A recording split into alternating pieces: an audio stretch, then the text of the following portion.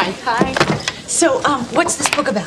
You didn't read this one either? Well, I was gonna, but I accidentally read something else. What? Vogue. I hated the book, all right? I have no idea what it's about, and the writer was clearly on drugs when he wrote it. I mean, it went on and on and on like it was written in a total hurry. If I handed in something like this, there's no way I'd get a good grade on it. I mean, it's boring and it's unorganized, and I only read 30 pages of it anyway. Well, that was passionate, albeit entirely misinformed. Who dares follow Miss Kelly's lucid analysis? It's required reading. With Tom and Stella. Episode 82, Banned Book Club by Kim Hyun Suk, Ko Hung Ju, and Ryan Estrada.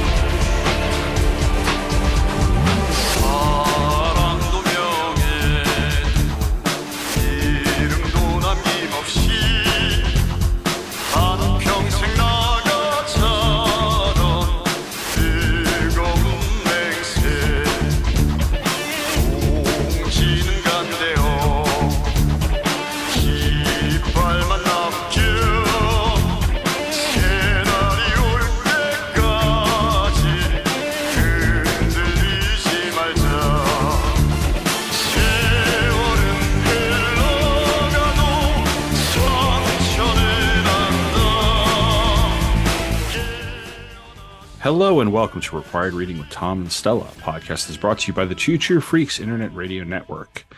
This podcast is all about books and literature, and each month we will take a thorough look at one piece of literature we have both read and determine whether it is worthy of its reputation. As always, I'm Tom Panarese, and here with me is my banned book club partner in crime, Stella. How are you? Yeah, hello. Yes, I guess I am your old partner in crime. We've done a couple banned censored challenge books. Yes, we have. We're not scared. No, not at all.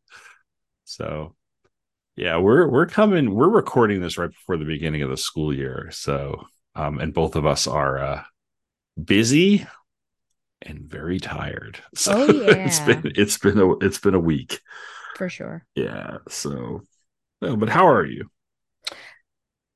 I think it I guess it depends on the day. In the previous week I visited, really just this week visited a friend of the show maybe. With Donovan surprised Harry, and that was it was delightful. And Donovan said at one point, like, I haven't seen you like this in years. And I think it was just like I was there. I didn't have to worry about schoolwork. I didn't have to worry about work. And it was just like an unburdened Stella. It was just very freeing. And then I come back and it's like immediately things I have to do, work, all of this stuff. So yeah, I guess it depends on the day, but I'm hopeful that this is kind of the last year that I'm in flux, and then fingers crossed, have my degree, and hopefully I can find a suitable job. So yeah, there's hope on the horizon. Yeah, that was like me at the beach last week. I didn't have to worry about anything, and then I got back on Saturday, and it's like, hey, remember your allergies? Hey, remember all the work you have to do? It's just like, oh. So, yeah. So we started the work week this week. Students come back a week from today. So, Yep. see how this goes. Yeah, fingers crossed for a good crop of young whippersnappers. Yeah. But at least now I know what I'm getting myself into. This is true. Because last year I was like, do, and now I'm like, oh, public school. Welcome to the Thunderdome. I know, seriously. Yeah. Speaking of school, we are doing a book that takes place mainly in a college. It is Banned Book Club. There are 3 authors, Kim and I apologize. I think I've got these names correctly in terms of the pronunciation. Kim Hyun Suk, who is the main character because it's autobiographical in a sense. Some of it's fictionalized for the sake of protecting the identity of some of the other people in her life. So she is essentially the memoirist. Her co-writer is Ryan Estrada, and Ko Hung-ju is the artist. Understand? So I'm going to give some author bio information. I'm going to give a little bit of historical context as well, and just a little bit of the history of the book before I get into the plot. So the author bios I have come from some various sites. Kim Hyun Suk's is from Goodreads. It says she was born in Changwon, South Korea. She became a member of a banned book club in the 1980s while studying English literature and language and literature. She has co-written comics for websites including The Nib and Oh Joy Sex Toy, and she has translated Lady Rainicorn's dialogue for Adventure Time Comics. She now runs a new banned book club in Busan, where she lives with her husband and her cat Dog Baby. Ryan Estrada, and this is from his website, is an artist, author, and adventurer. His books include Banned Book Club, Occulted, and the Student Ambassador series. He has worked for Star Trek, Popeye, Flash Gordon, and Garfield. He was a gator wrangler in America, an ambassador to Australia, an undocumented animator in Canada, a Ghostbuster in South Korea, a Bollywood voiceover actor in India, wandered Kim Jong-il's secret tunnels to North Korea, slept on a bench in a typhoon in Japan, dug toilets in Thailand, and did an accidental illegal border crossing into Burma, made road comics in Cambodia, Malaysia, Singapore, Laos, Vietnam, and the Philippines, documentaries in Colombia and Ecuador, and podcasted in Malaysia, ran with the bulls in Mexico, barely escaped being eaten alive by lions in Kenya, fainted atop Kilimanjaro in Tanzania, got caught in a Peruvian cocoa war, lived in a Costa Rican rainforest, and a Panamanian volcano. I like how he accidentally crossed. I know. Well, I'm like, is that just because of what's it called? The jungle or something? So, Ko Hung-ju, I did not find a lot of information about her. She is the illustrator, but I did not really find any bio or other works that she has done other than the fact that she is connected to and is the illustrator for Banned Book Club. So I'm going to get into the plot, but I wanted to provide a little bit of historical context before I did, because this takes place in the 80s in South Korea. And the historical context is what is called the Fifth Republic of South Korea. And I want to read the summary from the beginning of the Wikipedia page so that when we go into the story, people can understand like what was going on in the country at the time and why it provides the backdrop and directly affects the events of the story that we read. So the Fifth Republic of South Korea was the government of South Korea starting in March of 1981 and ending in December of 1987.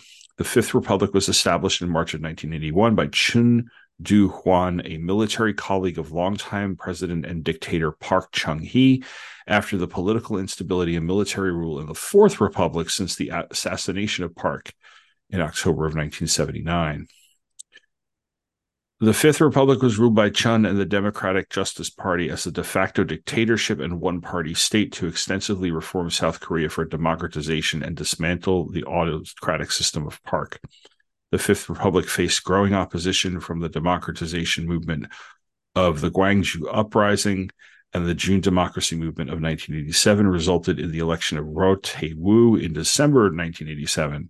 The Fifth Republic was dissolved 3 days after the election upon the adoption of a new constitution that laid the foundations for the relatively stable democratic system of the current Sixth Republic of South Korea. So that's what's taking place in the country when the book takes place.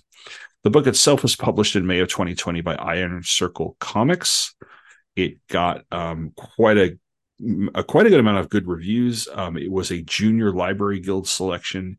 It was a School Library Journal star reviewed. It says highly recommended for readers passionate about activism. It was a Booklist star review saying sure to inspire today's youthful generation of tenacious changemakers.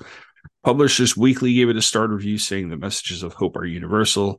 NPR called it a timely read about friendship amid chaos. The AV Club said it's hard to imagine a world where Banned Book Club could be more relevant than it is right now. And it was named a 2021 Great Graphic Novel for Teens by YALSA. And it was among 100 books that were pulled from shelves in Clay County, Florida, after some parent complaints in April 2023, a move that sparked outrage and controversy. Because let's ban the book called Banned Book Club. Yep. So, before I get into the plot, what is your history with the book? I realize I should have asked that before I went into the background. I thought that was how our show went, but then it does, thought, and then I just I'm wrong. No, maybe I'm tired and just No, that's am not functioning. quite But no, so what is all your right. history with this now that we've No gotten worries. Yeah. So this is my history. This is the first time I had heard of it and the first time that I have read it. And it was apropos because, of course, I say of course because I think I mentioned it on this show, but maybe I haven't. But I took a young adult literature course this summer for my degree as an elective. And there was a book that we read called I Must Betray You, which I chose, of course, because of the title. Oh, duh. And I know because there was another option that week. And I sent the recommendation via Goodreads to Tom, and I had texted him because I thought he probably doesn't think that this is legit. And he said, like, I thought it was a joke, but I actually think he should read that. But anyways, that takes place in Romania in 1989. And there's like, this heightened sense of paranoia that kind of goes through everything. And like, what are you reading? What sort of materials you have, who are you talking to, all that stuff. And so this very much felt similar, obviously a different time period, very close though, because this was late 80s as well, right? Or early mid to late 80s, yeah. And so similar sense of paranoia as well. So they very much complemented each other, and it's something that I want to email my professor about. So first time I'm reading it, but I thought it was great not only to go along with the course overall of young adult literature that's speaking on themes, but then it is just a great compliment, I think, to that particular novel, which I do recommend people look up.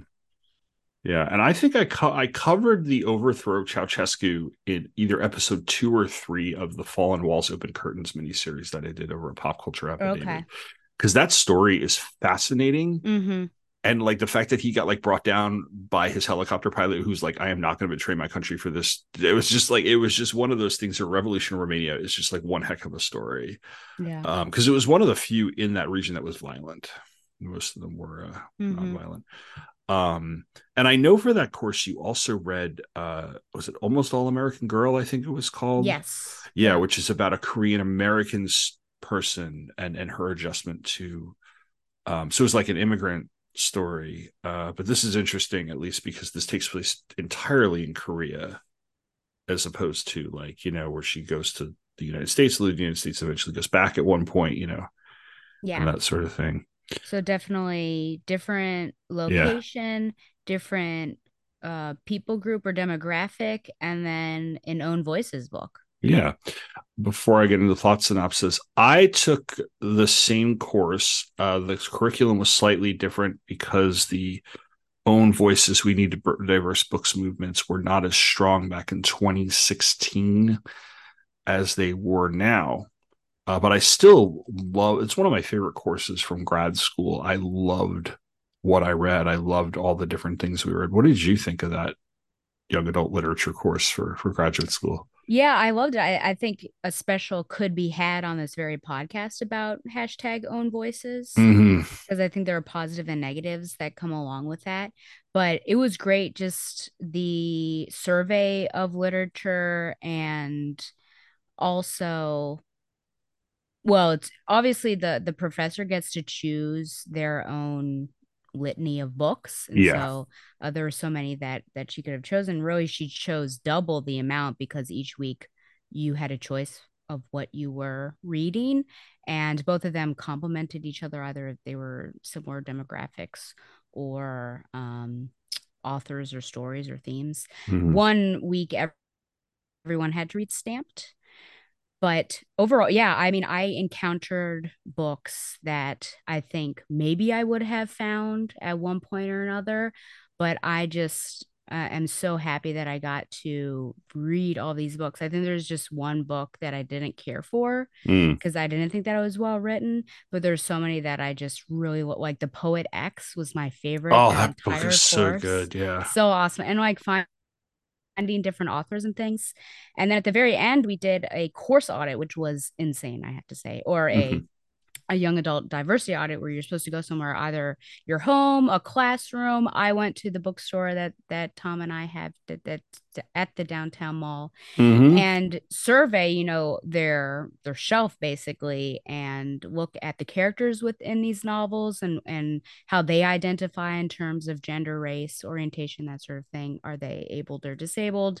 And then also the authors, and to kind of see how it's gotten better. So you could see like we're doing a lot better, let's just say that, because way back when, like when we're talking Nancy Drew and Hardy Boys, it was mostly like Yeah. white, Oh yeah. mostly men, but now I feel like we're actually tending more female, but having more queer stories and Mhm. more people of color stories has been great, but definitely the indigenous population is suffering in all senses of that word, but Yes. suffering in terms of authorship as well as stories, and then not many differently abled stories as well. So Mhm. I think that also gave me an idea, because going into it, like I don't know that I could tell you. I think I would just broadly say, oh, it's gotten better.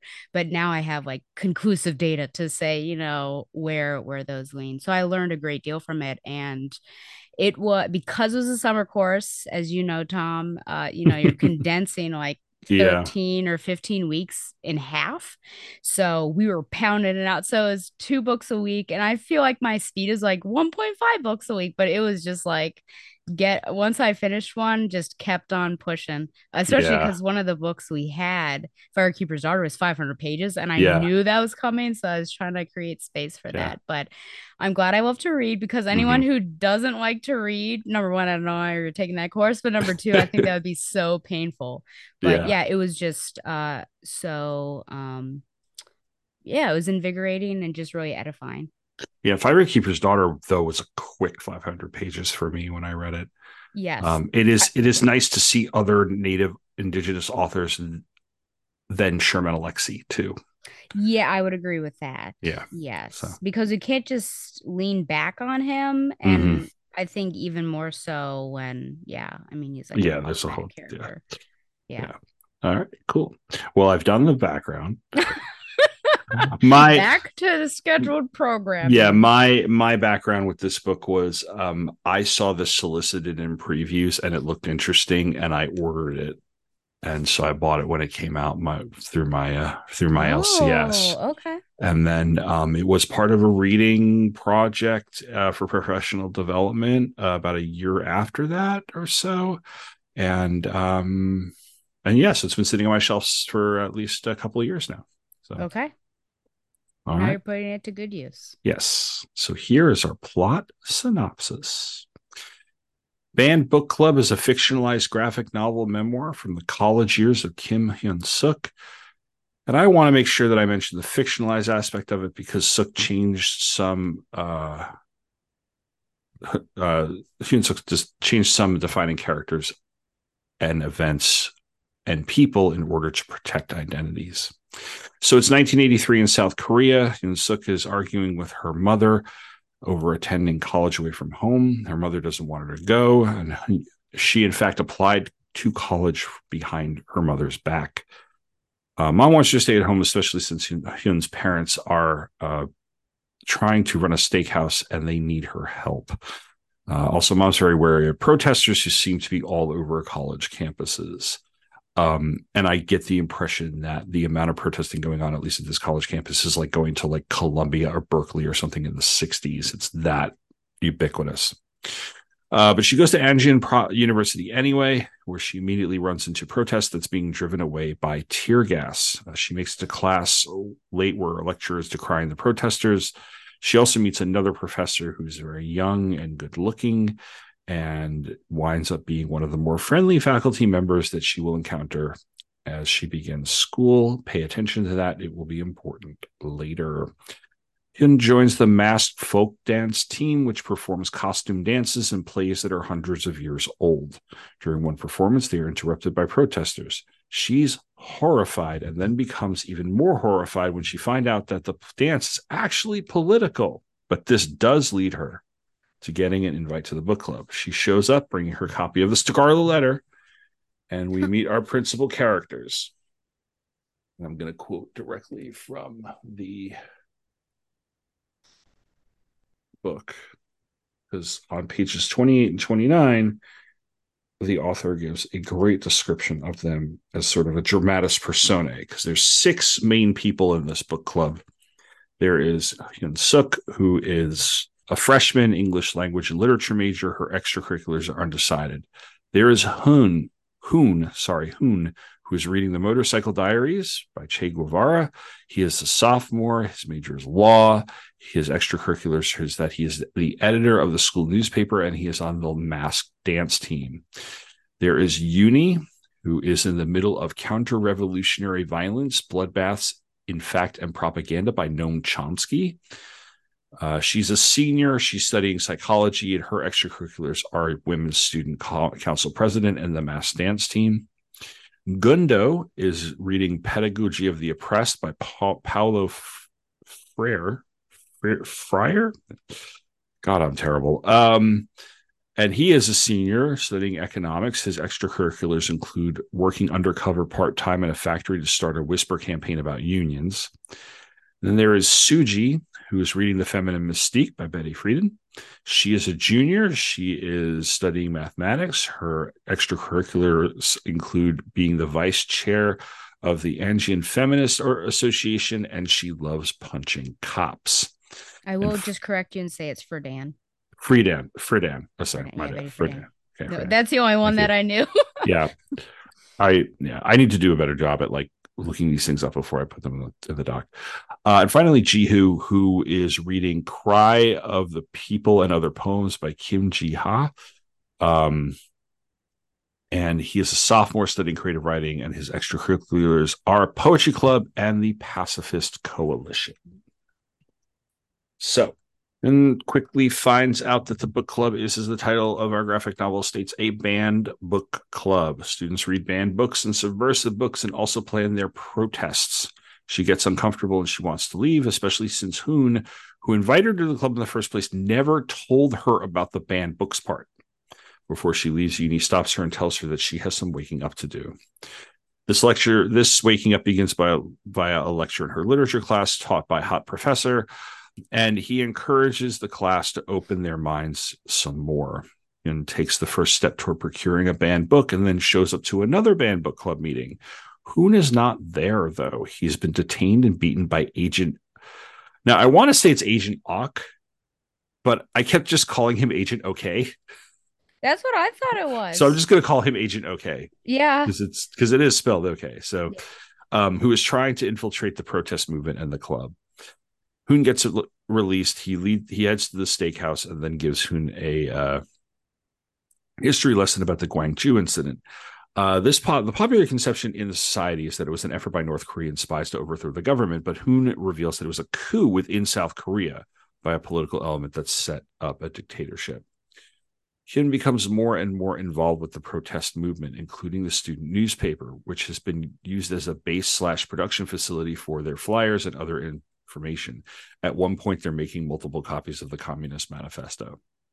The writers and editor of the newspaper also do their best to print subversive material, despite the paper being repeatedly censored by authorities. There's one scene where he's bringing the final draft of the newspaper to he's basically a government agent. The government agent is going to cut this, cut this. She keeps reading. The group meets in various places, especially since their most recent meeting was broken up by the police. One such meeting is in a park where they stay so long that they miss the last bus back to town, and they have to stay overnight, and they sleep in rowboats that you can rent and row around the lake. This is a funny sequence. It involves the hugging boat and the no hugging boat. Oh yes. I don't know if would you be in the hugging And boat or would one you be of them in the wanted to be in the hugging boat. Yes. To be, I get hot when I sleep. So I don't, Oh, me three too. people were in the hugging boat, Yeah. weren't they? Yeah. Well, I guess, was it cold? Yeah, I think it was cool. Well, the other thing was like, it was like Jihu or somebody went in the no hugging boat You wanted to be in the hugging boat. and then he So sad. wasn't he like somebody hugging on him? He's like, this is Oh, the no oh, hugging boat. oh, oh, yes, yes, yes. Well, the guy who wanted to be in the hugging boat but was forced to go Yeah, into yeah. Yes, I guess as long as I weren't in the middle. Like if I Yeah. were on the edge, I'd be fine so that I was Yeah. only touching or being touched. Maybe I Yeah. prefer to just touch. So I'd be the big spoon, the There you biggest. go. Other training, in addition to disseminating the protest literature, involves making Molotov cocktails. Wah wah. Human eventually becomes the movement's head of PR. Jihu reads increasingly subversive materials, including things written and published in North Korea. He gets caught by Agent OK, who tortures him for a really long time. Meanwhile, Hyun continues her protest work, and we see that Hoon is a little smitten with her, although he's more devoted to the cause than love. So he rejects her. But Professor Hot Guy meets with her for coffee and propositions her. She turns around and storms out. Agent OK actually has a mole in the group. He's the kid's not in the band book club. He is in the dance troupe, the mass dance theater, and is this small kid who really doesn't. He's kind of always in the background. He doesn't really say anything, so he's just kind of like there. But he's useless as a mole because none of them have let him into their inner circle. Yeah. So he only knows so much. Suji's house is searched by the police, and after that, her mom kicks her out. Jihu doesn't give up any information to Agent OK, but they do find the North Korean book in his possession because he had been using a cover of another book, like a dust jacket, and it slipped out of the dust jacket. So he's sent to prison. After all this happens, Hoon decides to disband the band book club because it's gotten too dangerous and too many people have gotten in trouble, much to the chagrin of some of the other members. So back at home, Hyun still argues with her mother, but she bonds with her father when he tells her the history of their steakhouse. He had gone to like Seoul at one point, eaten into like an American style steakhouse. He was like, this is brilliant. He brought it back to the hometown. The people were like, what is this? He knew it was a huge risk. He hired some guy who reportedly was a really famous chef, but the guy was like a huge grifter and made off with a ton of their money. So now the two of them just kind of run that restaurant themselves. So like, he's basically like, I want you to follow your dreams. And he's been giving her money and stuff. Mm-hmm. But then Agent OK calls the house. Hyun answers the phone. He wants to question her. She doesn't want him to come to the steakhouse because she fears retribution from her parents because her parents don't know that she's part of this protest movement. So she meets at a coffee shop with him. When they do, he offers her protection. He basically tries to get her to cut a deal, to be a mole, to rat out her friends. So she calls his bluff and she starts ranting about Professor Hot Guy and about how Hoon won't make a move on her and about how college is full of so much pressure. And she's just gone on and on and on. And this flusters and Agent OK gets flabbergasted. So he just leaves her alone. So it works. When she returns home, her mother has found some of her subversive flyers and stuff. But she's not as mad as we would think she would be. The family ends up making up. Hoon goes to the student newspaper and seizes production in order to help free Jihu, because Jihu has been sent to prison. Hyun brings some stuff to Uni and learns how Uni became involved with the club. She, as a freshman, had protested for true democracy in the college's student council because it was basically like a boys' club, and she was trying to get in and it wasn't fair, et cetera, et cetera. But then she was taken into questioning, and instead of just being beaten up like Hoon and Jihu, it's implied, or not really lightly implied, that she was raped while she was being questioned and interrogated. Yep. Back on campus, the college president and Professor Maui, that's the name of I think that's the name of Professor Hot Guy, try to stop Hoon from distributing the student newspaper. Hyun encounters some of the other students who put her down. So she's like, they're like, what is your problem? Like the kind of the same thing she was doing to the protesters back at the beginning of the year. She lectures them about waking up. So we've come full circle. Suji finally gets to punch Agent OK and kicks him very far. It's one of my favorite panels in the book. And they rescue Hoon. The others find Agent OK's mole. They trap him in a locker. Uni talks to the kid, shows compassion, and lets him go. The protest is Free Jihu, and it transitions from Free Jihu to protesting the president, and then transitions to a protest in 2016 when the group reunites. This is including Jihu, who they haven't seen since then because he'd been in prison, and he was like, I now advocate for prisoners' rights. So, and because he found like a bunch of other subversive people in prison, and they all kind of got together as a subversive prison club.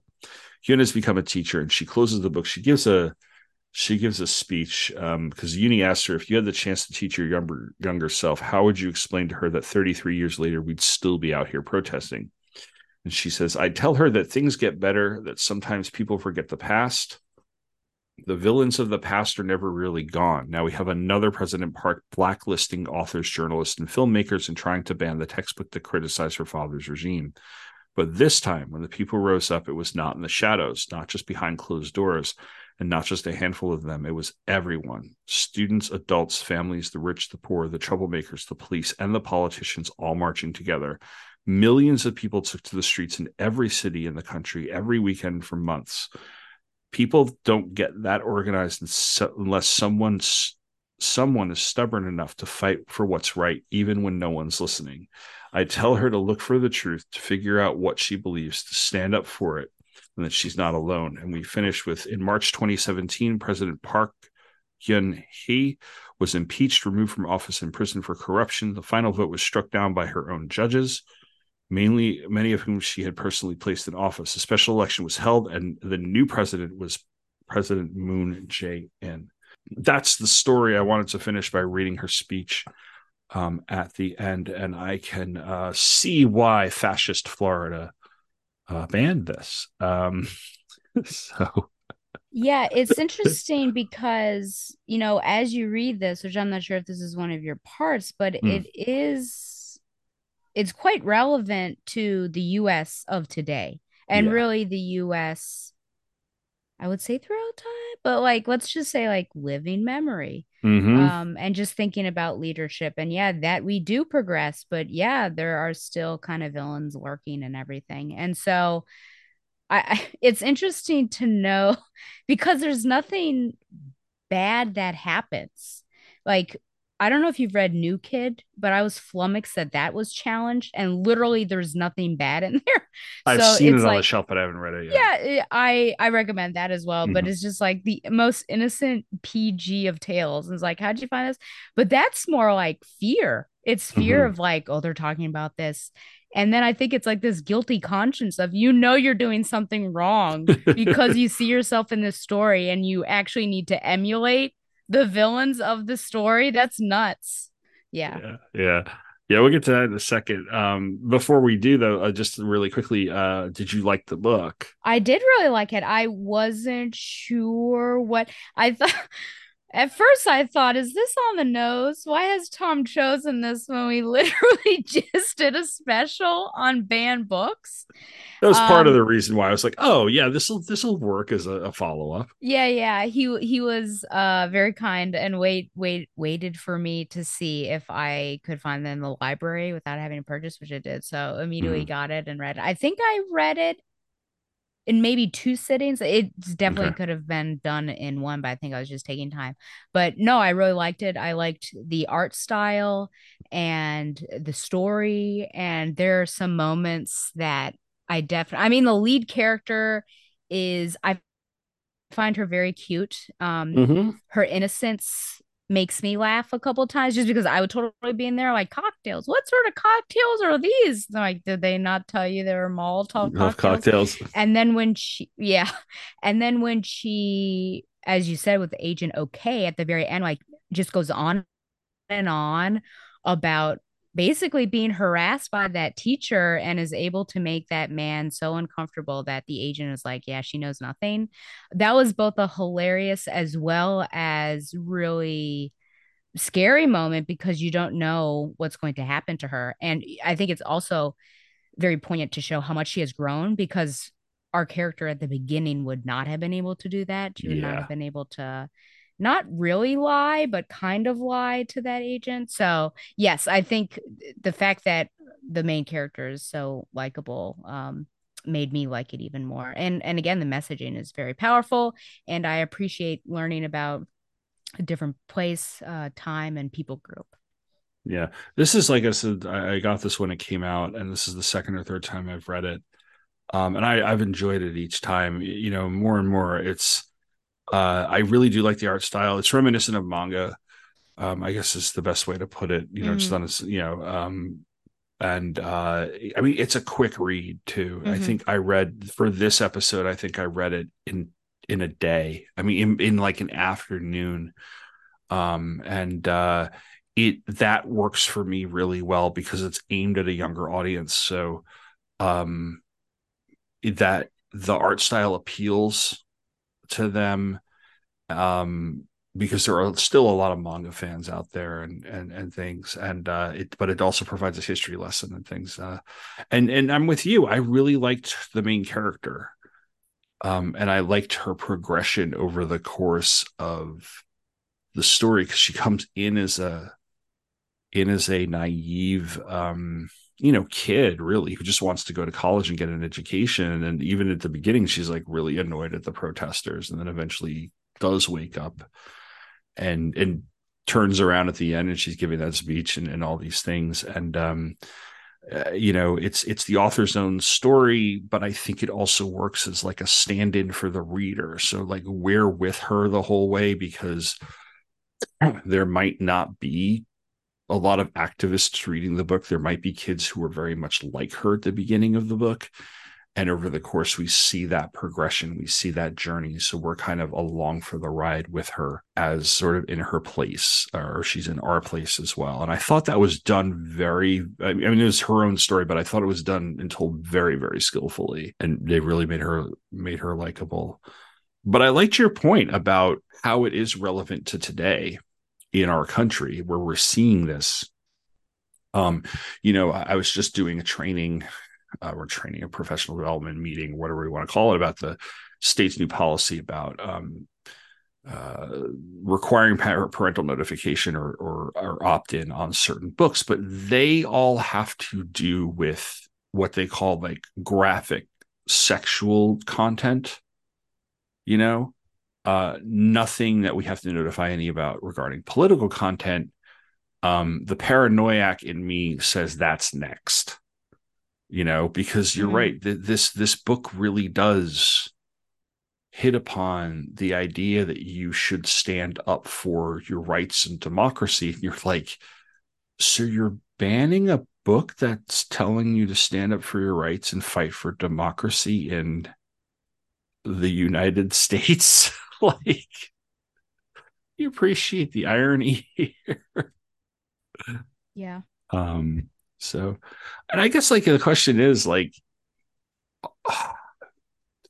the American principles of democracy and things seem to be alluring for the characters, even if they're not completely. I mean, do you think they have a healthy view of what that looks like as far as the United States or ideals are concerned? Are they romanticizing them? Is this showing the goodness of, not to center us as Americans, but is it showing the goodness of our ideals in a sense, even if he is copying the Communist Manifesto at times? Yeah, it's interesting because even in your survey of the characters and even what they read, I know that it's not just the US that they're reading, but they're certainly reading other revolutionaries too. We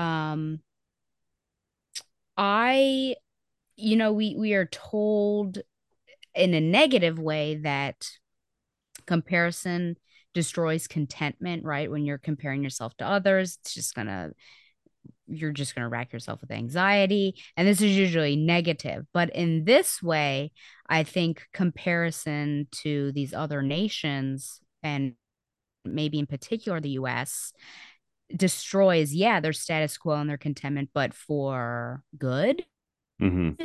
Where they see that, there are more freedoms over there, and and they're not living in this police state. There isn't paranoia. People aren't reporting on other people. They're not getting beaten by the police. Of course, it depends on who you are in the states, whether that's true or not. Yeah. But I think that is great. I mean, it's not necessary.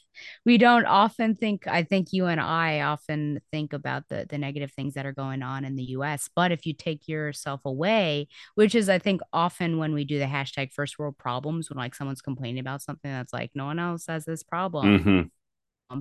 then that's sort of something that you can see that, yeah, we have kind of surface level problems. We'll look at these other nations at other times. And so to a certain extent, yes, but I would also hazard to say that these students at that time don't think that it's a perfect, quote unquote, a perfect union. I think they would also see the flaws in that, which is why they read widely.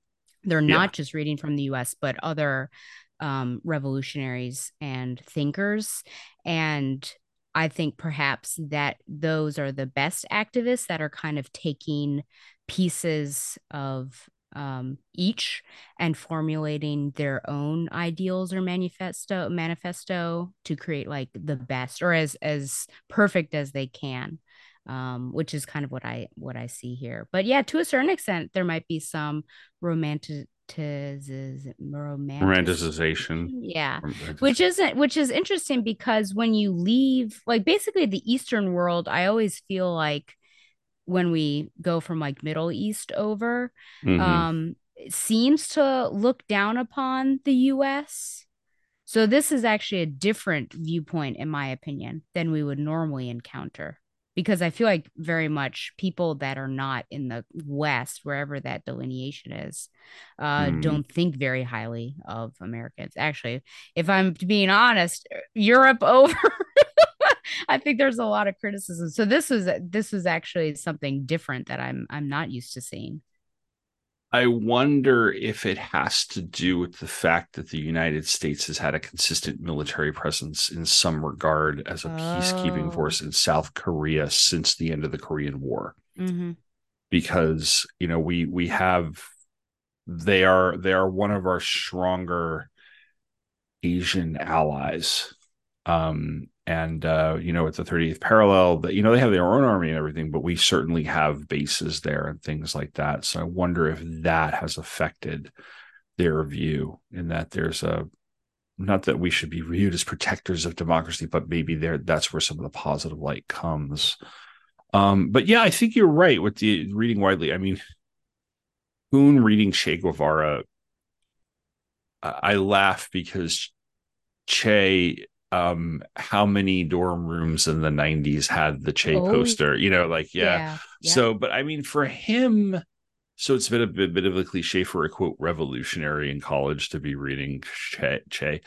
And I've never read the Motorcycle Diaries myself, but I would imagine though that Hoon strikes me as the type of character who actually is sincere and not just posturing to look cool as a protester by reading, you know, he's not like, he actually is reading it for the sake of, because he kind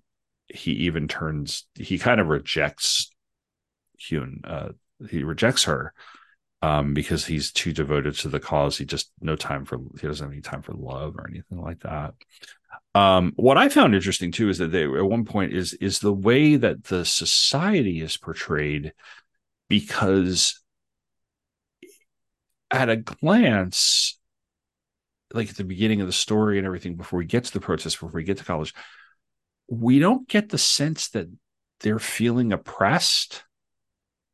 And somebody makes a comment how they just keep making more entertainment to keep the masses mollified and stuff. And we don't get a lot of that through stories where the government is dictatorial. You know, we get a lot of what you were describing earlier, the informing on people, taking people away in the middle of the night. And that does happen in here. But we are always led to believe, and I think it's because of our dystopian literatures, that the impression is that there's an oppression of ideas and people so severe that everybody is suffering, And yet this seemed to be the opposite, that they were actually making people feel good so that they would not protest. Am I inaccurate of my assessment? Because I thought that was very interesting that nobody else aside from the college students really thought it was a big deal. Yeah, no, it was interesting. Like it was a weird. Did you use the word mass programming? No, but it is kind of like that. It Yeah. felt like that. It was almost like the generation prior, which was basically the parents, Mm-hmm. were just utterly defeated. That there was an attempt made, maybe, and then it just did not work out. And then it was just like, this is the way it is. We can't change it. And it was, which is what, this again with, with America, just like we always kind of push it off on the next generation. Like, well, Yeah. our generation failed, but it's up to them, for climate change and gun control. It's on you. Ms. Gonzalez, I forgot your first name. But yeah, no, that was very interesting. But the government, I think it's also just shows like how well the government, the leader and the police did their job, like that Yeah. they put a stop to this. And people bought everything as well. And I think that moment of realization for the parents, because I think the news came Mm-hmm. out. Oh, what was it? The mother found the shredded news item. I Yes. think, yeah, in the trash can, and then it was kind of this realization, almost as if they were in the Matrix and they woke up Mm-hmm. and they realized all of this. So it was potentially defeat, and I think maybe they just kind of like willingly forgot about it, because maybe it was just too painful to like be outside of the matrix. They're like, I'll just eat Mm-hmm. that steak and pretend that it's real. So it was very interesting. It's also very frightening that is something that could happen and has happened. Yeah. Referencing another work of literature, this is there's a taking a little more to extreme, the Fahrenheit 451 character of Mildred, who is like so many other people, just kind of glued to the television and dumbed down and that sort of thing, where they've successfully de-educated everybody, and control the populace through that, as opposed to beatings and oppression, but they still do things like that. It also kind of reminded me, maybe you correct me if I'm off base, because you are the classic scholar among the two of us. It reminded me of bread and circuses a Oh, little sure. bit, right? Because that was one of my first impressions too. But yeah, I find that um, I find the whole thing fairly interesting, and I can see how in a country like the modern day United States, or the contemporary United States, how if you have a group who is trying to take a significant amount of control that they would rather make permanent instead of following our democratic ideals and processes, that they would start to try to systematically eliminate any form of entertainment that pushes back against them. So a book like this, which is all about, which has a message about being active and paying attention and pointing out the wrongs in your own society, because it starts with a small group and it can lead to a massive uprising, Right. and we've seen that in different scales in this country, Yeah. successful and not successful. We've seen it through the civil rights movement. We've seen it through the anti-Vietnam War movement. We saw it through Occupy Wall Street, to varying degrees of success. So I could see why somebody would come in and think this was a bad book, because it's going to indoctrinate children to want to stand up for their rights. I have two questions for you. Sure. First question, do you feel like, because you said bread and circuses, Mm-hmm. do you feel like these people were mostly happy though in this state? Or did they think that they were happy? I want to say that I agree with you that a certain amount of the populace felt defeated and kind of gave up. I think some were simply complacent, and then there probably were somebody who were happy. Okay. Do you But think there her was a certain parents? amount of inaction. So Yeah. Sorry to interrupt. no, no worry about Do it. you feel like her parents were happy or I content? Maybe happy might be don't. too strong a word.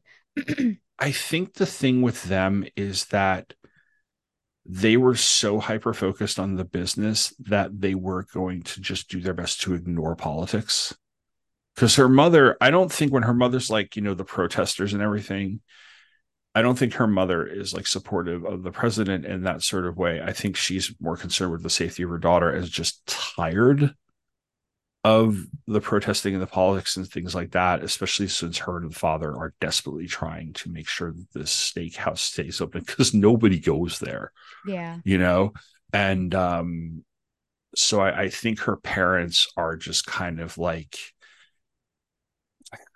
too focused on what they're doing and are just kind of like have no time for politics, which is also another thing that often happens. It even happens in our society now, Yeah. we don't talk about politics and that sort of thing. So Yeah. I don't think, I think I think that's why they come around to her at the end too, where they realize what's been going on. They like kind of maybe had it in the back of their minds, but they were just trying to ignore it as best they could. They had more pressing matters, and that's why they were uh, supportive of her at the end.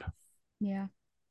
My second question is, do you think that forming a book club of this nature is a form of activism in and of itself, just speaking of ideals before Yes, physical action has I happened? Okay. yes, I think it's a good first step Yeah, I because agree. you're getting the ideas out there. It'll lead to conversations. So it like if it stops there, I don't know if it's necessarily going to end up being in the long run a good form of activism, but this gets the ball rolling for a lot of Right. people, and Yeah. and it is subversive, and it is a bit of activism, yes. So I agree. um I always found the interesting, like, so she's invited after the protest, the protest dance, where she's like, wait, this is a protest? Yeah, what do you think the word that they're the creature they're haunting actually means? Politicians. It's like Yeah. 900 years ago it was like, let's protest the government, and that speaks to her speech at the end where it just comes back around, and people, well, there will always be a need to protest, and there will always be a need to push back against your government because generations change, and we have to be reminded of what came before that was awful, that we fought against and defeated. Yeah. Whether it be this the Fifth Republic of South Korea and or the Fourth Republic and whatever, and they're protesting the daughter of the president, ex-president and stuff, or whether it be Nazi Germany. Think about why we always say never forget for certain things. Yeah. So I thought that was interesting. Well, let's talk a little bit the characters. You have we talked a little bit about our main character, but let's talk about a couple of the supporting characters. Some of whom have very funny moments, others they're very serious. I think you have Hoon, who is kind of like protest boyfriend, is very sincere. I thought he was a likable character. Um, I didn't see, like, I wasn't shipping the two of them. Well, I could see that was what. Ever. Well, I could see that was going to happen, but like when he was basically like, I like you, but I have to choose the cause over the girl, so to Sure. speak. I wasn't surprised. Yeah. What about you? It was certainly on track for a romance novel. When he did that, I was like, okay, so this is the conflict, and then I'm sure they'll get back together. But in the end, they weren't together. So, Mm-hmm. yeah, no, I suppose so. I mean, everyone is super serious, and our lead, I think, gets serious, but I don't know that she was at that point. And I mean, she was, just a young girl growing up and figuring things out. Like she didn't Yeah. know. It was funny that whole conversation about, he always asks me to like do these things, but they're code for something else. And then like, what's code for going to the park? And then the other two girls laugh and say, it's a date. Which was really funny. So yeah, no, I could see it, but it's also like, I don't know, because I'm looking at these images and they look like children, even though we know that they're young adults. Yeah. And to see like a little rascal or something say like, I've got an important mission to do is a bit laughable. Mhm. So in that case, I think the pictures and the words don't go together. And it does make him seem like he's a bit not entitled. What's the word you use to describe Elio? Pretentious. Pretentious, yeah. Yeah, he does come off as the stereotypical like he's hot because he's a protester type of Sure, guy yeah. who like I'm enamored by this mature, thoughtful boy, that sort of thing. And she eventually sees, that I don't think it shatters anything in her because he doesn't betray her in any way. I think it's like you see a real I don't like it, you don't like people that get tortured, but he's beaten pretty badly and he's held in prison for a little while, a few days in jail, and Agent OK interrogates him, and at one point, like he hadn't eaten, he throws some coffee or soup or something at him and throws it on the floor, and he shoves his face to it and say like basically like eat it. So he never once sells out his companions. So I think you see a really respectable, strong character in him as opposed to where that could have gone, where he's like the alluring protester guy, and it turns out he's just the skis, or as a mole, or just something that makes her disillusioned. And no, I like the fact that he was as much as sincere and actually a true activist, whereas Professor Hot Guy, like I called that he was going to try to sleep with her the moment he appears. Oh, I did it. Well, that when that happened, I thought, oh gosh, this is like a reverse harem anime that I'm now reading. But no, I thought when I first saw him, I guess you were more in tune with this than I was. When I first saw him, I was like, oh, this is going to be that really supportive teacher, kind of like Robin Williams or something, or in that other film, Dead Poet Society. Yes. And like, it's going to be great, and maybe Oh, he'll yeah. help them out. And then once he started following her, I was really skeeved out because I thought it's either one, he's trying to report on her, and then he's talking about the hotel. I'm like, what is going on? So you were quicker on the uptake than I was. I was hopeful for his intentions because it started off so positive. I was like, oh, he's a good teacher and this would be great, but it wasn't. I did think that the authors did a good job of making it seem like he might be also part of the movement, right? Like that he's and then kind of did that little zig into the like, no, he's trying to get her in bed, which is just skeevy. And then at the end, when Hoon's got all the newspapers and they're all trying to distribute the newspaper, he actually goes after him to try to stop him from doing it on orders of, I think, the college president. So he isn't, I don't think in that case he's working with the cops, so to speak. I think he is just, you can tell that he is just maintaining the authority figure, the status quo and stuff like that. And, if he was anything like we thought he was at the beginning, he would have turned around and said, no, I'm going to let them protest, so he didn't. And that was a little bit of, it's just a small moment, but it's disappointing for a character that you were already disappointed by. But we got some other ones. I think my favorite out of the six of them out of the other five, our main character being the sixth, was Uni. First of all, I love the way she's drawn because she's got like, sorry. What page is that on so I can follow along? What am I looking at? The character breakdown. 28 and 29. Thank you. Okay, go back to what you were Yeah, saying. she's I just caught got up. this like, so she's a senior, so she is drawn a little older, and she's got this kind of slightly hardened, cynical, sly look on her face all the time, and she's got some really just good kind of one-liners and dialogue and things, and I really liked her character as the she is an older sister in a sense, Mm, but she is also like challenging her all the time. And yeah. her story where she reveals her sort of origin is really sad because Oh she yeah. goes there, she's really just protesting like why the election of student council was corrupt, this is BS, I'm going to stand up for it. And that eventually leads her, and she's raped, and nothing is depicted. It's Mm-hmm. not even said out loud. She says something to the extent of like there are just worse things they do to women um in jail than what they do to the boys. Yeah, And wasn't it in response to the reason why she joined the club? yes.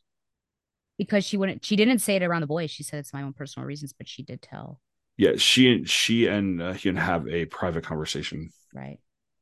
which also I think is a really good thing too. So like it shows that those two characters have bonded, because at the beginning of the book they're not like adversarial or anything, but like she is kind of looking down on him because it's just like you are like a naive child Yeah. and such. And I'm looking for the scene where it is. But yeah, it's a really oh, so she says, she talks about, I fought democracy for student council, and they show her protesting. Um, she said, did they take you in for questioning? And Uni says, that's what they called it. Um, I thought I'd been doing everything right. I was just being a good student, but it led to the worst 48 hours of my life. And Hyun says, was it as violent as what happened to Hoon and Jihu? And she says, and it's really well drawn because it's a panel, it's what page it is, the page numbers are in 162. The panel is of her just kind of in profile, just staring, a little bit of shadow on her face, just staring, like lips very tight, and then then you have a panel with her fist, and she says, when it comes to women, they inflict, and the next panel is just the open window with the wind blowing in the curtain, different kind of violence. And Hyun's look is just this shock. And she continues and she says, the kind that doesn't heal, the kind that you can't wear like a badge of honor, the kind I hope you never have to experience. And she says, I found I no longer understood the rules of the world I lived in. The book club was my way of finding answers. And to me, that's one of the most powerful moments in the book. Yeah. Because it's just so awful. I mean, like, what she's describing, she's not even saying it out loud. And I think that's one of the best ways to write that scene too, because it allows, it trusts the audience to put the pieces together. And it's even more shocking, that she's not explicit with the description. She's just like, we know what she's talking about. And it's drawn that way. And it makes her, like, again, it creates a bond between those two characters that I thought was very well done. And you can see it's one of the last things that our main character has before she's like fully, like, turning around to a couple other people and saying, hey, you need to wake up. So and the book club being her way of finding answers. I guess we could ask, like, what do you make of that? After you have any comments about what I was just talking. All aspects of what do I make of that? Yeah, it's in general, and then of her finding answers in the book club, or her trying to. Yeah. Well, I'll agree that I also liked Uni the most. Mm-hmm. Her illustration is compelling. I think it's the Daria-esque facial. It is very expression that she Daria, has. yes. Maybe that's why I like it so much, because I love Daria. Yeah, I'm sure she delivers all of her zingers with no affect whatsoever. And her eyebrows I thought were also very compelling. Um, so for are we talking about Uni or what Hyun learned from the Both. Okay. So if because I mean Hyun is our lead there, so a successful lead in my mind is someone who does have dynamic change, and I think we see that throughout the entire novel. So she certainly has taken a lot away from this particular book club. I'm going back to your page 162. I would also agree that that's a very poignant and powerful scene. It's again across the board. It's not just Korea, but it's kind of everywhere that women, there's like more of a threat of violence. I think I hate like comparing traumas and things, but I just feel like there's a different layer of things that can be done to women that might not necessarily be first thought of to be done to men. So when she is talking about that, I thought that was pretty powerful. But the fact that I think it speaks to her character also, and I want to be careful here because people react to traumas in different ways, and Yes. so I don't want to say that one way is better than another way, but I do think it points to how strong and how much of a believer in this cause Uni is, because instead of potentially shrinking inwards or finding some other avenue or being very careful and hopefully not encountering this again, she keeps on pushing because that's how much she believes in the cause. And so I think we get a good sense of who Uni is. And we see that dotted throughout because you are right that she is the one who really pushes Hyun and calls her naive and like you need to wake up basically. Yeah. But you don't know what these characters like, why do they have skin in the game, what is the skin that they have in the game, things like that. And you have this whole spectrum of identities because the poet is like very he's so sweet. He's the one who wanted to cuddle and didn't get into the cuddle boat. But then he takes on, this aspect because he doesn't give anybody up and he is beaten to a pulp. And and he's in prison too.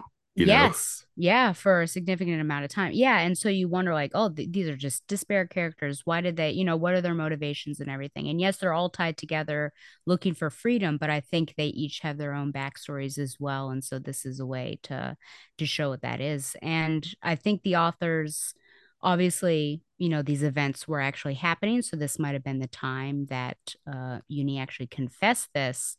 But I think it is interesting that it's saved towards the near end of the book to have that almost one-on-one. But I think it makes sense because Hyun, she was there, I would say, but she wasn't really like intimately a part of the group for a while until I think she started, making actually like being active in there. And so I think probably Uni needed to trust her, and there was just this one moment that they could have together.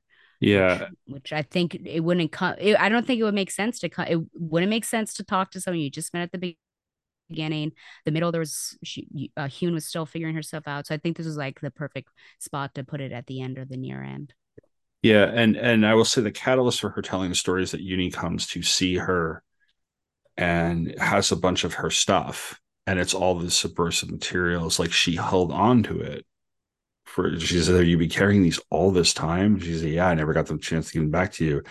And she thanks her, and then she tells her the story, saying, like, if you're gonna stay involved, I want you to know. And it's like it's a vulnerable moment. And then another thing about her character is the scene with the kid trapped in the locker. Like 175, 176, because they find the mole and a bunch of, now it's not our book club kids, it's a bunch of other kids, but they know what he's done. They trap him in a locker. They want to beat him to death. And so Uni comes in, she says, "I'll take care of him, go outside." And they're like, I want to take care of him. She's like, outside now. And they leave him behind. And she's just like, she punches the locker right near his head. She's like, I'm so angry at you right now. Did I report you when I caught you stealing or not? You hurt a lot of people. And it's, she gives him lunch, food. She says, In the past. yeah. And she gives him some food to eat right then and there. And she just kind of talks to him about like what's actually going on and why he has now what he has done for himself. And she's like, I can't protect you from your fellow students.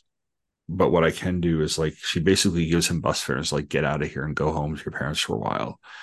Because I think she sees a scared, vulnerable kid who made a really bad choice, who hopefully can maybe showing this compassion will help change him for the better. And I liked that made her a three-dimensional character. Yep. In another way, because she could have otherwise been the badass bitch. Yeah. Which she was the entire, like she seemed very cold and standoffish. Yeah. And so I feel like we all have friends that they seem very cold, but like deep down they're, they care for you and everything. So you like get along really well. And I think that was her, but here was like an outward display of that compassion. And I don't know what like the religious breakdown is in Korea at that time or now, but like that was like a very like Christian scene right there, because she's like, you betrayed me, and I've only helped you. I'm not going to lead you to the masses. I'm going to help you out there. But also she did give him a warning, didn't she say like, if I ever see you again? Yeah, like this is your one chance. Yeah. Yep. So that was very interesting. Yeah. And then we have Suni. Especially because he kind of didn't his actions kind of lead to the poet getting messed up? Yes. Okay, yeah. So gosh, she had a lot of incentive to have him mobbed. Yeah. Yeah. We have Gundo, who is this kind of, he's the one who starts the protest. He's like standing in the middle of the campus. He's the only one with the free Jihu sign, and they eventually all join him and everything. And he has this great scene at the beginning of the meeting that gets broken up by the cops, where they're looking for subversive material. And like the most popular movie in South Korea at that point, or one of the most popular movies, is a movie about Lady Godiva, because they talk about the movie about the naked woman on the horse. Yeah. And so they're like, what is this? Like Agent OK is in there. He's in Goodness face. He's like, what is this? And he puts it in the VCR. And it's that movie. And at one point he's like, you can't even see anything really anyway. It's a funny little moment, but like, it's one of those little things of like all the different ways they can evade capture and not sell their friends out and not get in trouble. The kind of the intelligence of these characters, and I like him. He doesn't have a ton of moments compared to the others. And what I liked about Suni as a character is two things. I liked how, I don't like the fact that her parents kicked her out, but I liked that they showed that side of it. Because Hyun's parents are very accepting about what she's doing, or they're very understanding, or they accept it, and they're it is a very positive moment.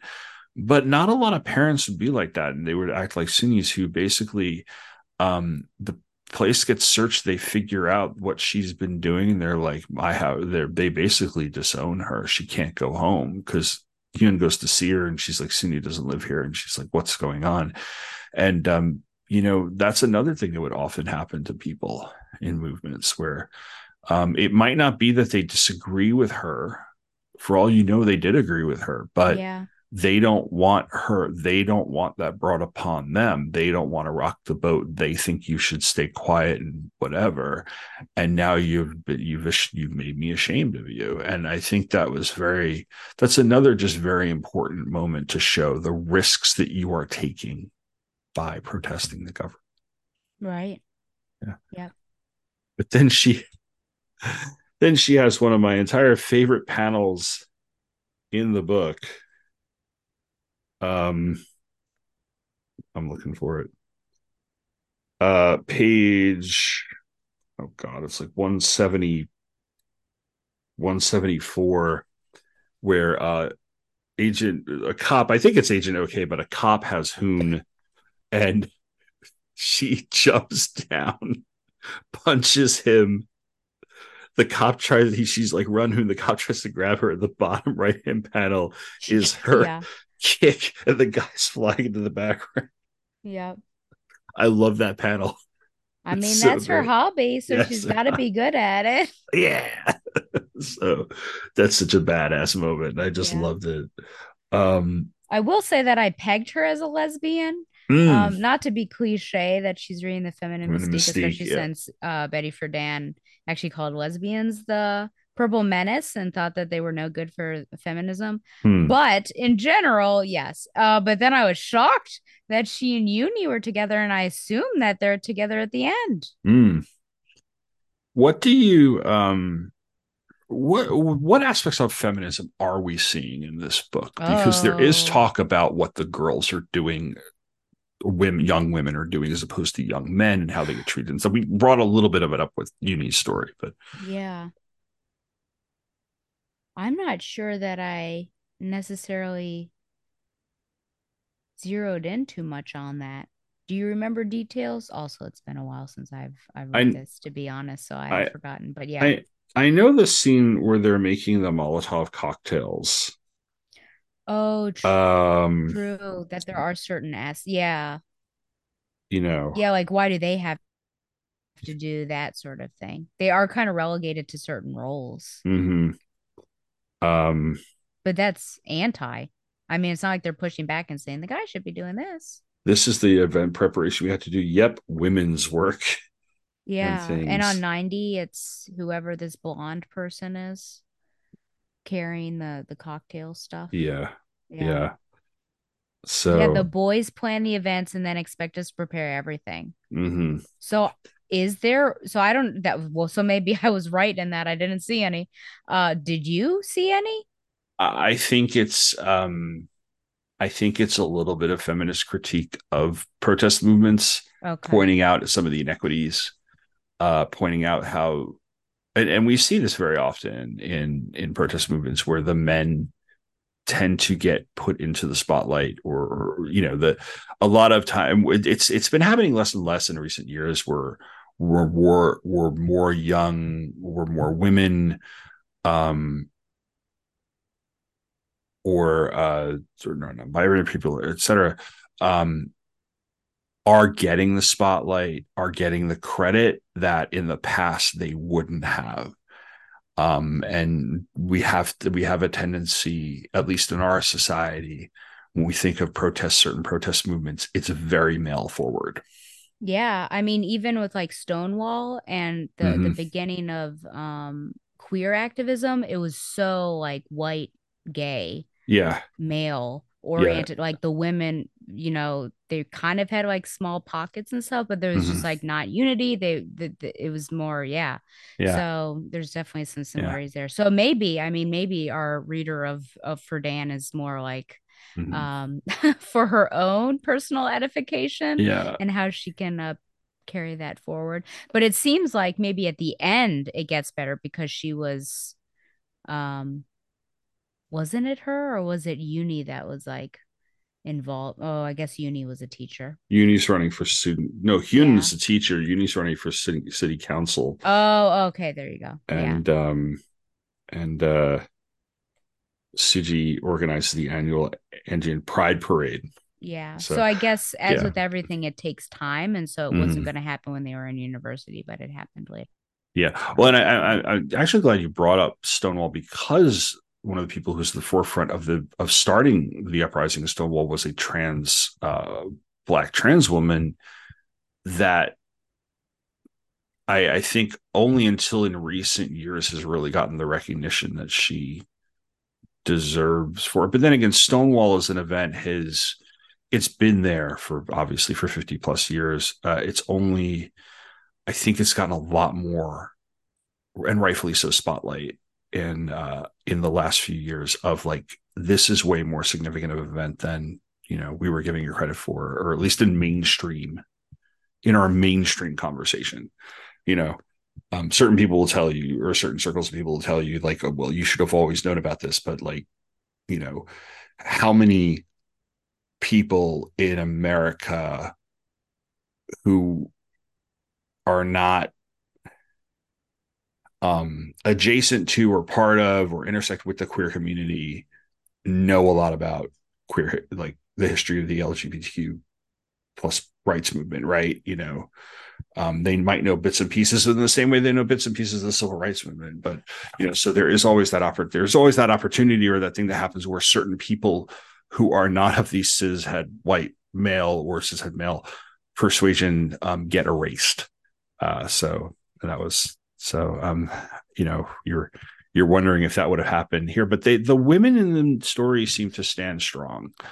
The act of reading Betty Friedan is in itself a protest piece, you know? Yeah, for sure. So I would agree. Yeah. It was all the rage in America. It is all the rage in America. Then you have Agent OK, who is horrible. And yet there's that one little scene where like he talks to his daughter and he's like, oh, daddy is catching the bad guys.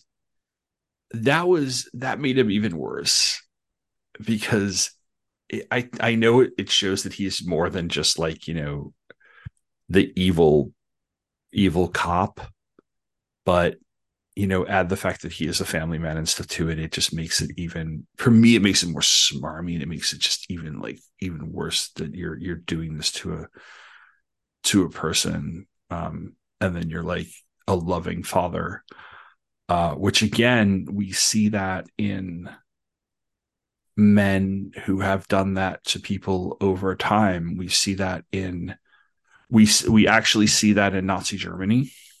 You know, you hear stories of there was people who were working in concentration camps, yet the private life was that he was a father, right? And things like that. You see that in this country with people who police officers who are brutal toward young black men or whomever, and yet it's always he's a family man and things like that. So I thought that was very interesting too. Yeah, I'm gonna say something very controversial. Are you ready? Sure. I would say that this guy is worse because he doesn't even necessarily fully believe in the cause. He's just trying to get out of the university. Yeah.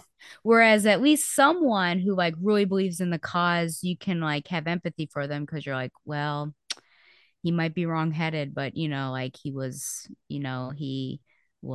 programmed and all of that. But this guy is just like beating people up because he's trying to get away from everything. So I felt like he was worse. Yeah, I agree.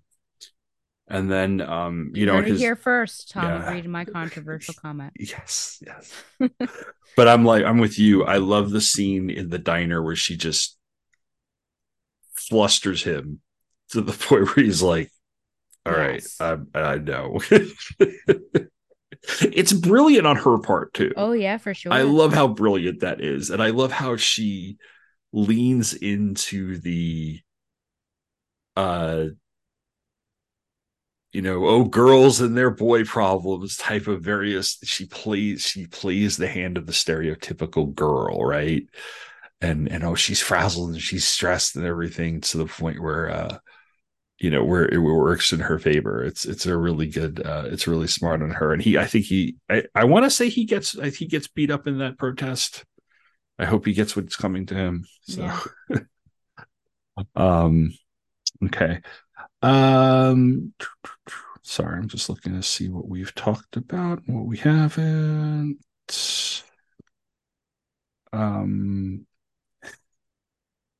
I have this snarky question of does this prove that literature is liberal indoctrination? I saw that, which was right because I was like, why did Tom put this? Does he agree with this? Well, it's interesting because then I looked up, I didn't have time to read the article, but I was like looking up this because I suppose it is a refrain that we hear a lot, and it's something that you could say that, but I think it's so subjective Mhm. because, what is the quote unquote liberal agenda? What is the gay agenda? All of that business. And you don't really know. I mean, if you're on that side, then you're like, there is no agenda. Like, it's not going to bother you. Like, this book does not bother you or me. We actually really like it. We can work from it. We see scarily some ties and relevance and things like that. But if you're on the other side, then of course, it seems like there's some sort of agenda. But I think it's more when we read books like this, I think it's giving us another perspective, and it's a Mhm. learning tool, which is, I think, something that we all need to do. But I've been thinking about this a lot in terms of, we encourage people to read thinkers that are different than you.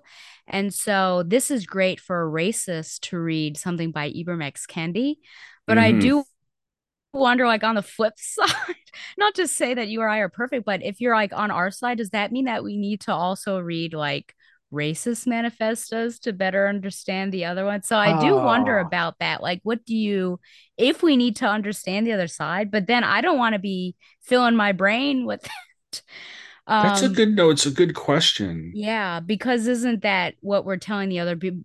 Because I think when we tell the other people to do that, we are taking we're saying we're on a higher level than you because you need to like Mhm. step up and read what we're reading. We're saying we're better than you. And I do, yeah. So I'm conflicted with that. Again, I don't want to read a Um, racist manifesto, but I'm just like, no. do I need to read an anti-feminist or like, someone who's got some ideas about women to better understand what's going on? But all that to say, that's a thinker for you guys, what to do with that. That I think liberal agenda, I think that's a negative connotation. I think Yeah, it's more well, derogatory, obviously. and it's more, I think if you step back, it's really it's a different perspective. Yeah. So I think reading about people or about a time period or themes or ideals that are different than what you are currently experiencing or believe in. And I think overall, again, going back to the other question, overall, that is something that is good for us. And we need to do that to grow as human beings. Yeah, it's like, what should we read? Because I'm in my own experience, just in my life, where um I don't want to have empathy or compassion for racists, right? Yeah. But there is a certain level of understanding how they're thinking, especially the ones that are not like,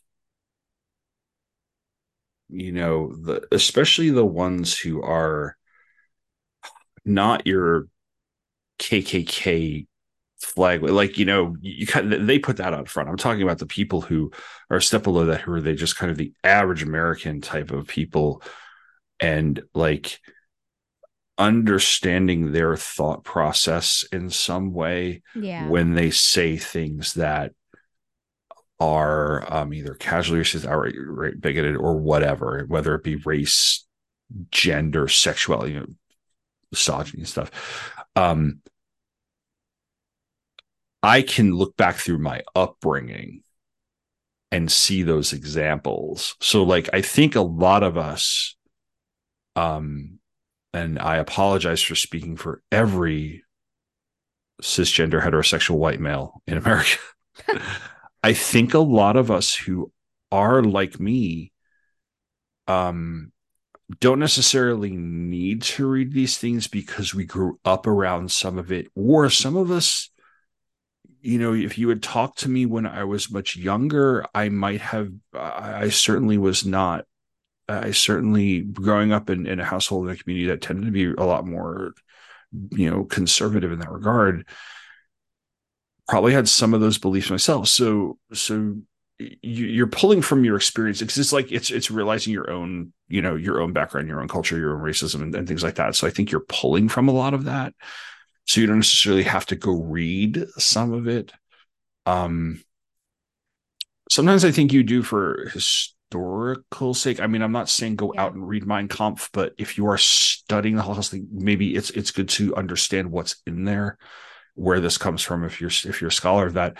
Um, it would be. You brought up Stamped earlier. That would be an interesting question to ask Dr. Kennedy. Like, we would love for people who need to understand a little more, who need to be woken up a little more, who need to see what we mean when you say anti-racist, when you see compassion for or understanding or love for your fellow person who it might be, understanding what the struggle of LGBT queer people is, etc. Yeah. Read this. It Yeah. might be eye-opening.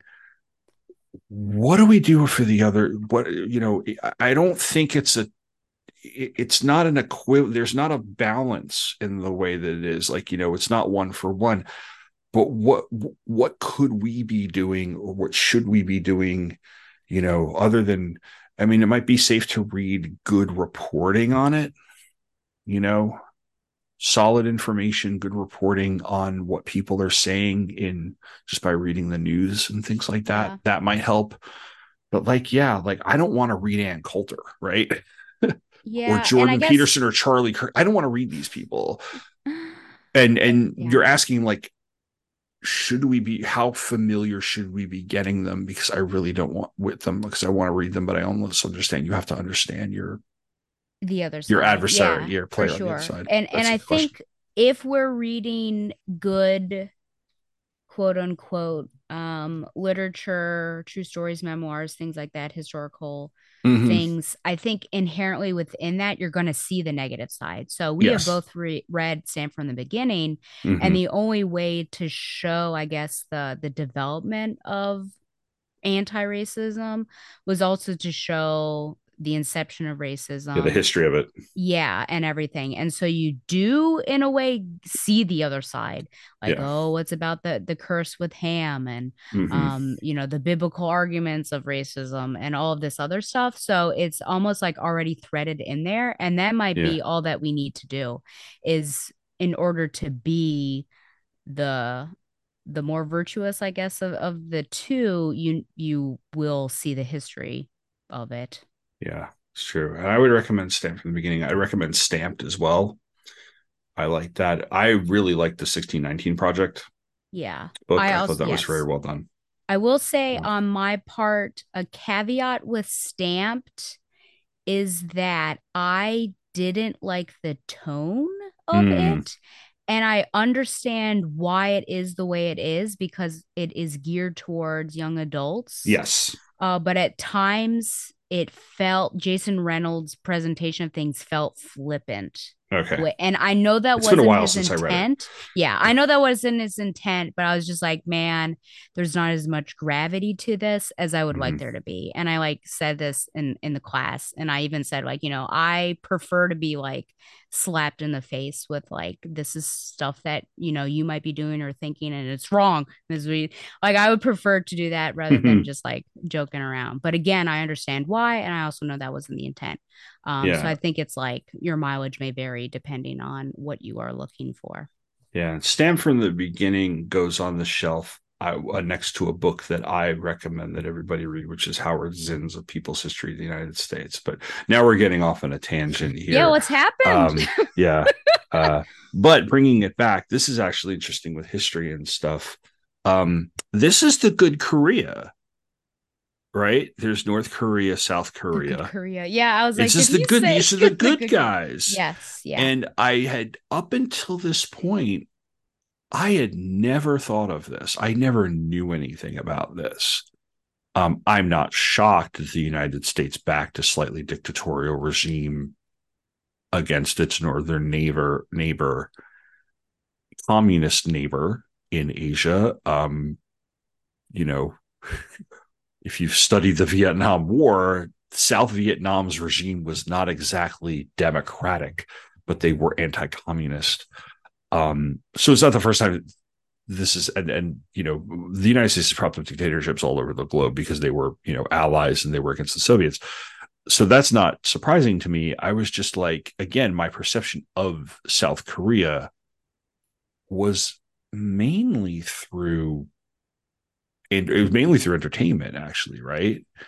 And watching the Olympics and things like that, and then knowing history of Korean War, and it's like, okay, these are the good guys, and North Korea is the bad guys, the axis of evil, right? So it was interesting to me to see this part of Korean history that I knew nothing about, and seeing that the government there was just as bad as some of the others that we've seen. And I thought that was really valuable.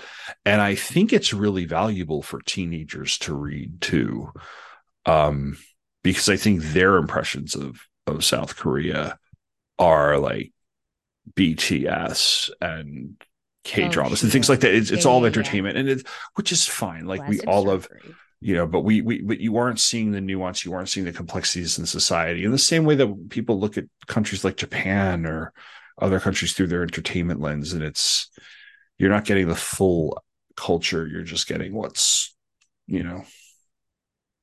you're getting one part of it, and that's not the whole culture. So I think that's what makes this a valuable book too.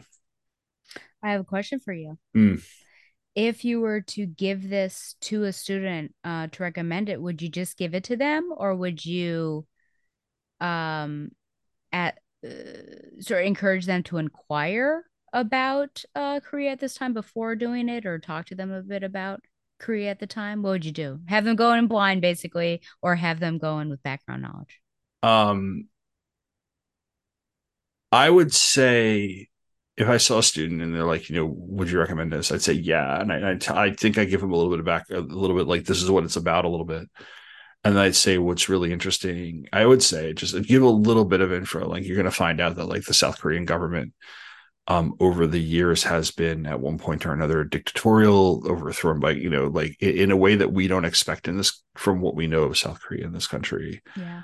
And the current government is not like that as far as we know, but there are certain things that, it's just, I said, it'll be a real education on what you will learn about the history, this very complex history of this country versus what we always perceive by what's presented to us, because we like our heroes and villains in history and things like that. So, I don't think your average teenager knows the Korean War anyway. Yeah. So, I don't mean to sound flippant toward teenagers. I just don't think it's something that they know a lot about. So, I would probably, I don't think I'd lecture them for hours on end, but I'd probably give them a little bit of historical context and tell them, like, this is what this is about. And it's a really good book. So what about you? I think with this one, there's enough background that they can kind of jump in and understand what's going on as the story develops and as they are told. So I think it works out, and hopefully it would whet their appetites enough to see what happened on the in-between and things like that. So I think this graphic novel lends itself well for giving all the information that a student would need. Yes, it's told in a very straightforward manner. The message is not subtle, and I think that's one of its strengths. So yeah, I do agree with you. So I think we have hit the point where I've asked everything except for one question. Is this required reading? I think it is. I think it is, especially because it is not of a place in a time period that is spoken of often. And so because I was ignorant of it, and not to say that I know everything, but I think that just proves that, hey, the average everyday reader might not know what was going down in Korea in the 80s. And so I think that would be, that's why I think it's required reading, obviously, is to fight ignorance, build knowledge. I agree. And the presentation through the graphic novel medium, I think, is excellent. And you are getting something. Well, comics aren't all simple, right? But there is a simplicity here that lends itself to getting that message and being able to absorb that message. Yeah. In a way that 200 pages of a memoir might not hit. So I really think it is required reading as well.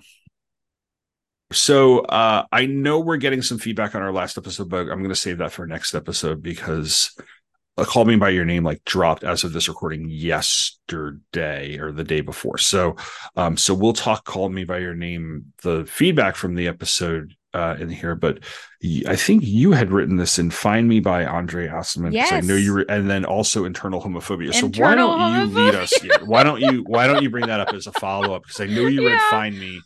Yes. So let's wrap. Yeah, I'll first say, because I wanted to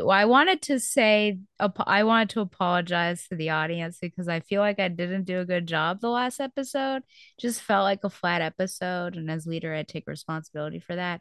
Maybe it wasn't the best book to have chosen. And after I read Find Me, I'm like, oh man, we could have had a much better discussion on this, but I would have had to have required you to read two different novels just to talk about the second. I do actually recommend Find Me. It is broken up, so it's the father's perspective. Kind of recently, Elio isn't very much older. Maybe he's like 19 or 21. And his father meets a younger woman. And then you have Elio, and he has another kind of passing relationship that's like very powerful with an older man. And then you have Oliver, and then there's like another small segment where it's like an epilogue where Oliver and Elio are together. So you get to see multiple perspectives. And because Elio is older, I think Tom would probably tolerate his narration a bit more because it's not as pretentious or pompous or any of the P words. But it's also like there are a lot of themes of kind of fathers and sons that run throughout it. That was really interesting. So I do actually recommend that. I feel like I might have liked it maybe a bit more than Call Me by Your Name. But again, you need that background. And then, the internal, as I was editing that episode and we were talking about that one question, which, continues to boggle the mind of like, why did Elio feel such guilt and shame after having sex with Oliver and not with Marzia? And we're like, wait, is it just the gender thing? I'm like, why didn't I just say, like, this is the easiest answer? That it probably was, to a certain extent, some aspect of internal homophobia. Because you're kind of neither of us said that, did we? I don't think we did. Yeah. But I think like that's the easiest way, is that even though like he's very open to his sexuality and admits to it, I think there still is, and this is true of like many people, period, but all, people coming out and everything, that you might kind of accept it, but still when you are faced with it, you've just been like trained or brainwashed to a certain extent that these things are quote unquote wrong. And so I think that that's something that honestly probably really affected him in that moment. So I don't know why I was dancing around trying to make it all complicated when that's probably the simplest answer. Yeah, I maybe we just missed that for some reason, but it makes a lot more sense to me now. And you're right, because so many of us grew up in a space that, if it wasn't externalized at us or preached at us, homophobia, some of us picked it up, and again, like I just look back at my own upbringing, the way I was behaving as a teenager and stuff like that. And, I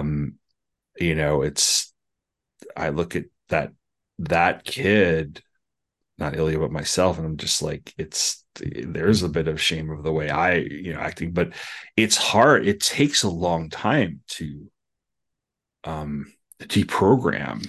It's still like even older and middle age, there are vestiges of it that still pop up every once in a while, and I have to remind myself, like, not to make it all about me, but like just the example of like how much it lingers throughout so much of your life. And because the societal norm, especially this is what it took place in the 80s, right? Yes. So in the 80s, it's you have an enormous amount of homophobia in society, even in a more progressive review like that. He has been in some way, because the society conditioned to believe that's shameful. Even if he doesn't think, to have that inner that dissonance, right? Because the 80s was not a very, being homosexual in the 80s was, if you were not dealing with homophobia, if you were not dealing with the possibility of somebody beating you to death or something for who you were also, there was also AIDS, there was other things. And I know AIDS didn't just affect homosexuals, but in the early 80s, it ravaged that community. Right. So that's the other thing, like, the shame of, that sort of thing too. So, so I think that's a really good point. And it really speaks to how ingrained this is in our society. Yeah. Isn't it interesting that, in Italy in the 80s, that's what's going on. And then in Korea in the 80s, this is going on. Yeah. It's kind of crazy. It's just like, that's like first world problems right there. It is. It's like Elio's trying to figure out if a guy likes him. And these people are trying to survive. I know, exactly. Get freedom. Yeah. Oh, so, all right. Yeah. So Banned Book Club is available in various places. Order it through your local comic store. Support them. But we must move on. We are coming to the end of the episode. So I need to know from Stella what we're reading for October of 2022. After a long while of me picking the October book. Oh my God. You get the October book. I'm very happy because Tom is a corrupt young man and he has coveted all of these holidays for himself for the past several seasons. And finally, coveted or commandeered? It's hard to say. One of the C words. All right. And so finally, Stella's getting her day. Well, here on Required Reading, we have made it a point to talk about menstruation. And so what better book to read for a spooky month that also deals with menstruation and also religious themes, which should be great. Carrie by Stephen King. Yes. It could be a disaster. No, we're doing Carrie. Yes. All right. Nice. There you go. Nice. And then I'm going to go watch the De Palma film just to see Sissy Spacek lose her mind at the prom. I've never seen it. So this will be a good reason to do it after I read the book. Yeah. So I'm looking because I know that is I've heard that it's a good film and a great performance. So. It is. We if you want during that episode at some point we could have a side conversation about the De Palma film, because there's been 2 or 3 versions of Carrie. I know there was one with there's like a TV movie version. There's a really crappy sequel. I've seen that. The Rage Carrie too. Yeah. And then there is a new version from a few years ago with Chloe Grace Moretz. Oh, that's right. Yep. And then there's the musical. Oh, Carrie that has which they did on Riverdale. Yes, they have that has an interesting history. Yeah. So, but no, that'll be cool. That'll be the 3rd Stephen King book, I believe. Have they all been? We did The Green Mile. We did Pet Sematary. Yeah. We did Carrie. So, all right, awesome, okay. Awesome. So, come back next month for that. And until then, thank you very much for listening and take care. And try not to betray anybody. Mm-hmm. Especially in the no hugging boat. Oh, the no hugging boat. Good night. Bye.